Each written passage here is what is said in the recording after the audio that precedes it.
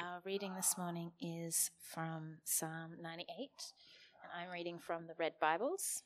The passage is on 935 if you're reading along. That's 935 in the Red Bibles. Sing to the Lord a new song, for he has done marvelous things. His right hand and his holy arm have worked salvation for him. The Lord has made his salvation known and revealed his righteousness to the nations. He has remembered his love and his faithfulness to Israel. All the ends of the earth have seen the salvation of our God. Shout for joy to the Lord, all the earth. Burst into jubilant song with music. Make music to the Lord with the harp and the sound of singing. With trumpets, the blast of the ram's horn. Shout for joy before the Lord, the King. Let the sea resound and everything in it, the world and all who live in it. Let the rivers clap their hands. Let the mountains sing together for joy. Let them sing before the Lord, for he comes to judge the earth. He will judge the world in righteousness and his peoples with equity.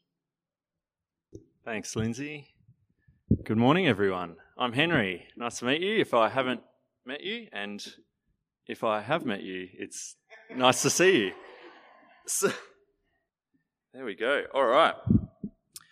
Oh, it's a bit cold this morning, isn't it? But warming up. It's good to be all together here, and here we are at the second Sunday of Advent. As we heard earlier, Advent is a time of waiting and anticipation, leading up to remembering and celebrating the birth of Christ. But not just his birth. It's also about anticipating his return, that one day Jesus is coming back again, and we're kind of waiting, getting ready for that. And the psalm we're looking at today is a psalm all about Jesus' return. It's the psalm that the carol Joy to the World is based on. That was written back in 1719 by Isaac Watts. Now, something this might be contentious, but I just want to say Joy to the World is actually not a Christmas carol. Did you know that? It's actually an Advent carol. It's not based on Jesus' birth. It's actually based on his return. And this is what we see in Psalm 98, that it's not about Jesus' birth, it's about him coming back. Now, I want you to imagine for a moment the Christmas story, okay? Jesus is born, a little manger, shepherds, angels. He grows up, he lives a perfect life, walks on earth. He dies his death on the cross. He's risen to new life, ascends into glory, into the Father's presence. The end. What? No. That's not what happens. That wouldn't be good. But because many good movies have a sequel, don't they? What are some? Toy Story, yes. Shrek? Empire Strikes Back, yeah. Star Wars, yep.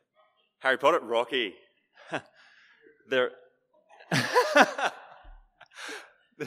Top Gun. Back to the Future. Okay, yeah, that's enough suggestions, thank you. But yes, many good movies have sequels. Some bad movies have sequels as well. Grease too. Titanic too. Yeah. Anyway, but the Christmas sequel is The Return of the King. The Return of the King, not Lord of the Rings, the Lord of the Universe. The Return of the King. And we get a taste of this in Psalm 98. What will happen when Jesus returns? And it's a psalm all about joy. It's all about joy. And so it tells us the reason for joy, the call to joy, and the fulfillment of joy. So that's what we're going to look at as we move through this psalm. So as we get into it, let's pray together.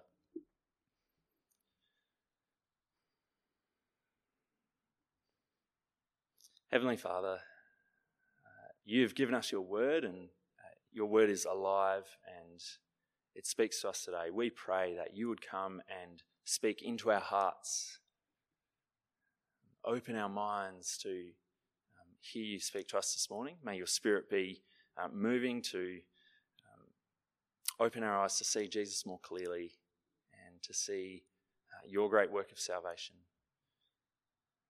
and to change us, that we would be people of joy. And we pray in his name. Amen. So firstly, the reason for joy. Let's read again verses 1 to 3. Sing to the Lord a new song, for he has done marvelous things. His right hand and his holy arm have worked salvation for him. The Lord has made his salvation known and revealed his righteousness to the nations. He has remembered his love and his faithfulness to Israel. All the ends of the earth have seen the salvation of our God. So this opening stanza is all about what God has done. It points us to his great work of salvation, and it gives us reason to be joyful. Sing to the Lord a new song, for he has done marvelous things. What marvelous things has he done? Well, in verse 1, we see God's strength and power to save his people. In verse 2, we see that this salvation is not just for a select group of people, but it's rather God extending his salvation to the nations. See, salvation is not just about you and God. I think often in our Western individualistic culture, we can limit salvation to our personal relationship with God, but it's so much bigger than that. This is about all people, every nation, every tribe, every people group. This is salvation on a grand scale, all to the glory of God.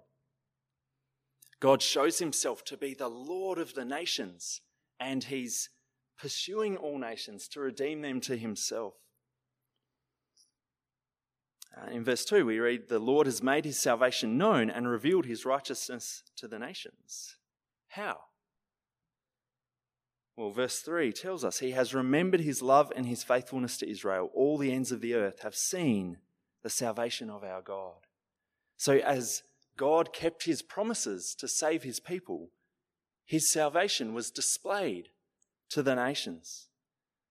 And then God blessed Israel that they would be a blessing to the nations around them, a shining light that more people would taste God's salvation too. And this continues today through the church. Through the church, the world sees God's salvation. Now, this is why we care about global mission. This is why we've supported Arthur and Tammy, who've served in Tanzania for the last 10 years, and the Porters in Cambodia. This is why we currently support our sister Christy, who's serving in Southeast Asia. This is why we're connected to CMS, the Church Mission Society, who aims to see a world that knows Jesus. And it's why we promote things like their annual summer conference, which is happening on Saturday, January 20th at Edwardstown Baptist Church. Register now at cms.org.au. And as we look ahead to next year, you remember our theme, our focus for the year is mission, growing as everyday missionaries. And it's worth thinking through, how can I grow in playing my part in God's global mission to the nations? Now that might feel overwhelming to you. You might think, well, I can't even chat to my colleague at work and you're wanting me to be on mission to the nations? Yes. Yes, because remember, God's salvation is not just for you. It's for all people, all over the world. From Middle East to Mongolia, from Poland to Paraguay, from Azerbaijan to Adelaide. People created by God who are made in his image, made to worship him and to know his love, who don't yet know him. And God's heart is for them. As God has called you into his family, he calls you to invite others in as well. But if talking about global mission sounds overwhelming, it doesn't necessarily mean that you need to pack up your bags and head overseas to become a missionary. There are simple steps you can take to play your part. So it might mean, as you think about the year ahead, that you commit to praying every week for a few minutes for Christy and the people she's working with, or praying for Hayley and the students and families at Kilkenny Primary School.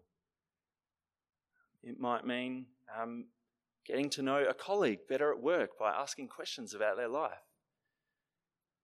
It might mean coming along to the CMS Summer Conference, which is happening on Saturday, January 20th at Edwardstown Baptist Church. Or maybe God is calling you to consider going somewhere beyond Adelaide for the sake of his mission, whether that's rural Australia or somewhere overseas. Maybe you need to start praying about that or planning for that. So we see God as the God of salvation, who shows his love and his faithfulness to his people, that all the nations would see and know his salvation too. And this is why, as the psalm says, we can sing a new song to the Lord. This is our reason to be joyful, that God has made his salvation known to us and the nations. So secondly, the call to joy. The next stanza we see makes a call to respond to God's salvation with joy. So read along with me in verses 4 to 6. Shout for joy to the Lord, all the earth. Burst into jubilant song with music. Make music to the Lord with the harp and the sound of singing, with trumpets and the blast of the ram's horn. Shout for joy before the Lord, the King. So this is a call to the whole earth, to every person, to respond to the good news of God's salvation with joy. It's a wonderful picture of enthusiasm and excitement.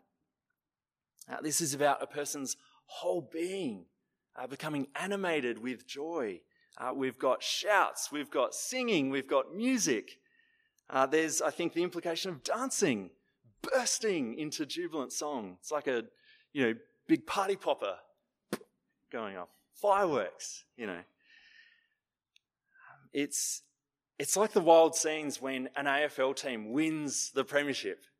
The final siren goes and you got grown men running around, hugging each other in tears, rolling around on the ground, the fans going crazy, strangers hugging each other, the confetti, the music playing, the team song. But this is not just for a trophy that everyone eventually will forget about.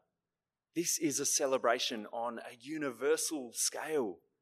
This is big. Now, don't worry if you're not musical. If you don't play an instrument, you can sing. If you can't sing, you can shout. There's something for everyone. I think, Johnny, we've got to get the ram's horn out for next week. Practice that during the week. But this calling of the whole earth to joy is based on who the Lord is. Do you see that in verse 6? Shout for joy before the Lord, the King. He's the King. It's a command from the King for the King. This is to be a response to the whole world submitting to its creator and ruler, which is the appropriate expression in light of who God is and what he's done. But it doesn't take long to realize that this is not the state we see in the world at present, is it? Look around. What do we see? We don't see joy. We see brokenness. We see violence, loneliness, despair. We see pain and suffering and death. Instead of singing, we hear wailing. Instead of shouts of joy, we hear cries of anguish. Instead of jubilant music, we hear heartbroken laments. Why is that? What's wrong with the world?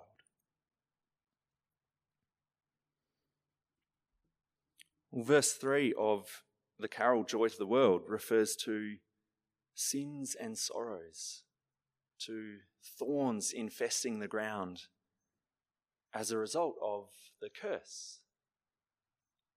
The world is under a curse. So if we go back to the beginning of the Bible in Genesis 3, we see the first humans living with God in his presence, enjoying perfect and complete relationship with him, with each other and with creation. But humans decided to go their own way, which fractured these relationships, and God rightfully evicts them from his presence. And so then the whole created order, humanity and nature, becomes cursed as the darkness of death scatters the light of life. There are glimpses of beauty and goodness, but it's suppressed by the curse. Any joy we have is temporary and fleeting. It's a reality illustrated so well by C.S. Lewis in The Lion, Witch and the Wardrobe. In the land of Narnia, where the evil white witch has put a curse over the land of Narnia so that it's always winter and never Christmas. Sins and sorrows grow, thorns infest the ground. We see this in the world around us.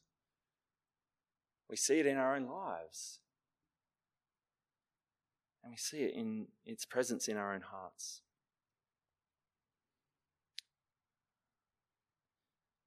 I was at the shops yesterday and, they're playing all the Christmas carols on the radio, and I hear, have yourself a merry little Christmas. Let your heart be light. From now on our troubles will be. Yeah, I think that's good. Very nice. Yeah. From now on our troubles will be out of sight. We know that's not true.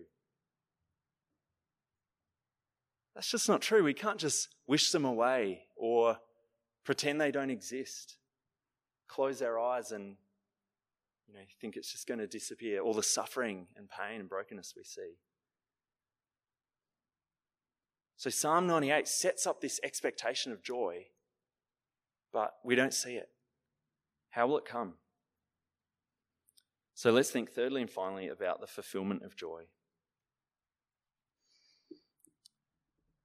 We'll look here at the third stanza, so read along with me, verses 7 and 8. Let the sea resound and everything in it, the world and all who live in it. Let the rivers clap their hands. Let the mountains sing together for joy.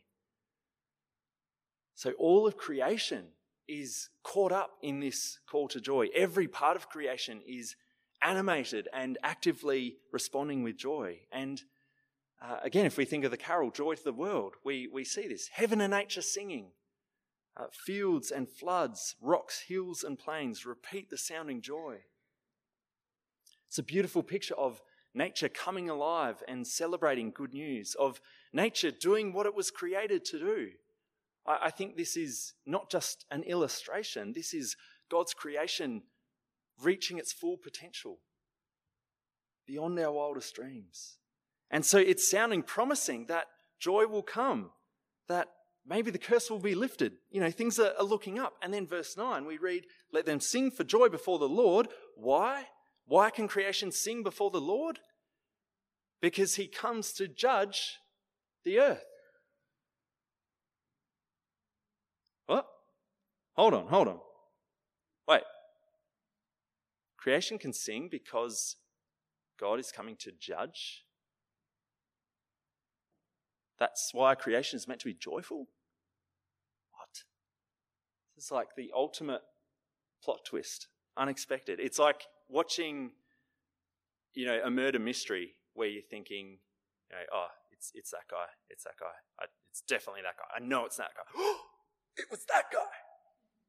It's totally unexpected, because that's not how we would think. There's something within us that squirms when we hear about judgment. Many people don't like it, and it sounds like bad news. And here we arrive at one of the conundrums of the Christian faith, the truth that God has appointed Jesus as judge of the world. We read in the 17th chapter of Acts that God has set a day when he will judge the world with justice by the man he has appointed, Jesus.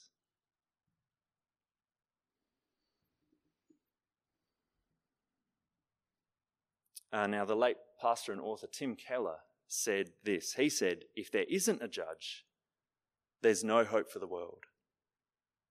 But if there is a judge, there's no hope for any of us." If there isn't a judge, there's no hope for the world. But if there is a judge, there's no hope for any of us.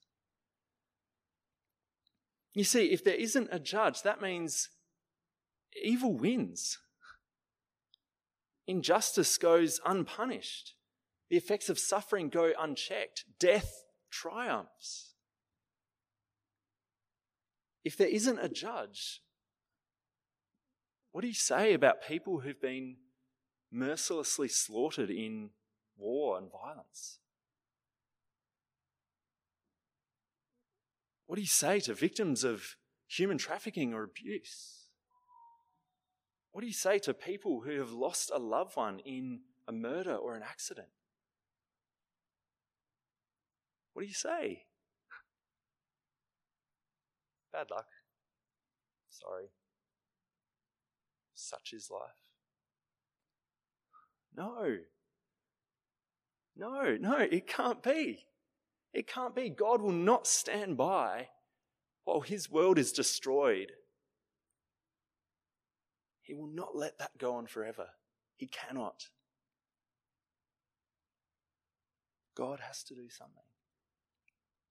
We need a judge to right all wrongs, to punish evil, to bring justice and restore peace, to heal the brokenness of creation.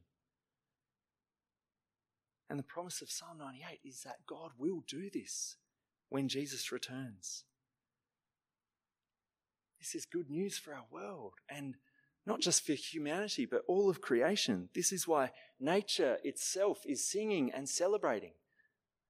As we read about in Romans 8, creation is under the curse. It's been in bondage to decay.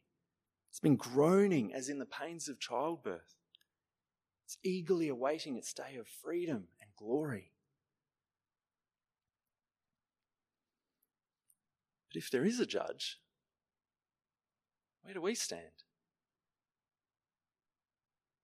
This is where things get uncomfortable, because we might say, well, I'm not really bad.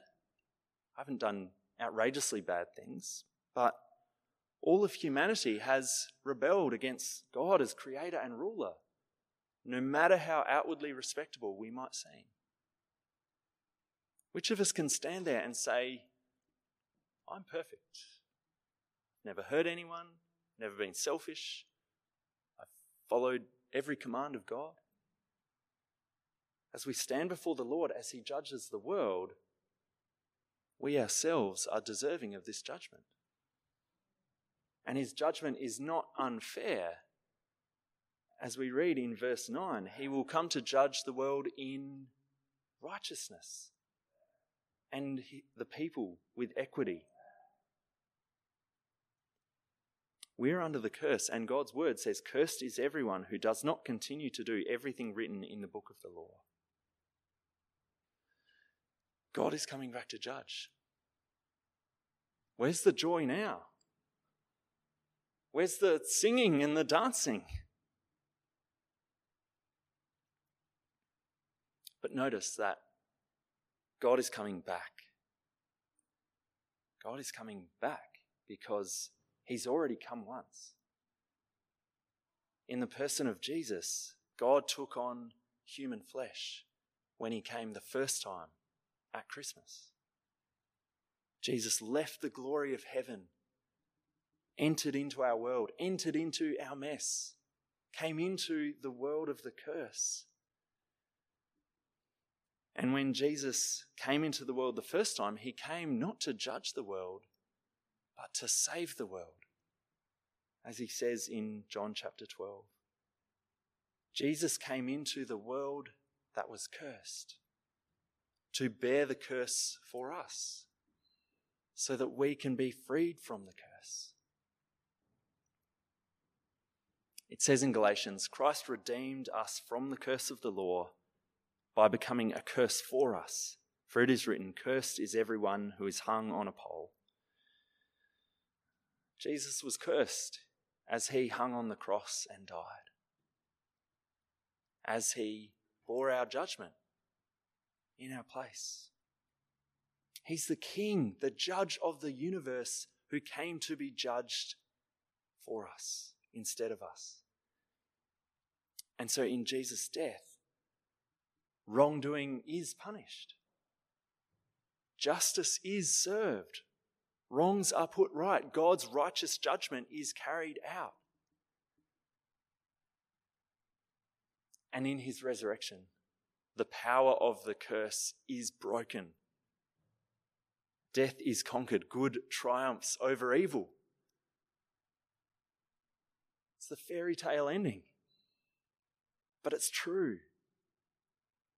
It's the foretaste of God's promise to renew creation and restore all things to the perfect world he originally intended. But that will only be fully realized when Jesus returns to judge, when he deals with sin and death once and for all, when he will reverse the curse, restore life in all its fullness and perfection. And then on that day, no longer will sins and sorrows grow, nor thorns infest the ground. Instead, his blessing will flow as he rules and reigns with justice and righteousness. And this is good news if you're on his side, because Jesus is a good king. And so until he returns, as we wait, as we continue to experience suffering and brokenness in our own lives, as we look at the world around us and all that is going on, the sins that we struggle with, the sorrows that hang over us, the thorns that frustrate, Jesus is coming to deal with that. He will overthrow the curse forever. And the more you grasp that reality, that promise, the deeper you will experience joy in him. And the more you will long for Jesus to come back. You'll be waiting eagerly, expecting him, because you know that he's our only hope. This is the salvation of God. This is why Jesus coming to judge is good news. For us, for the nations, and for all creation. This is why we can sing to the Lord a new song. Joy to the world. The Lord is come. Come, Lord Jesus. Let us pray.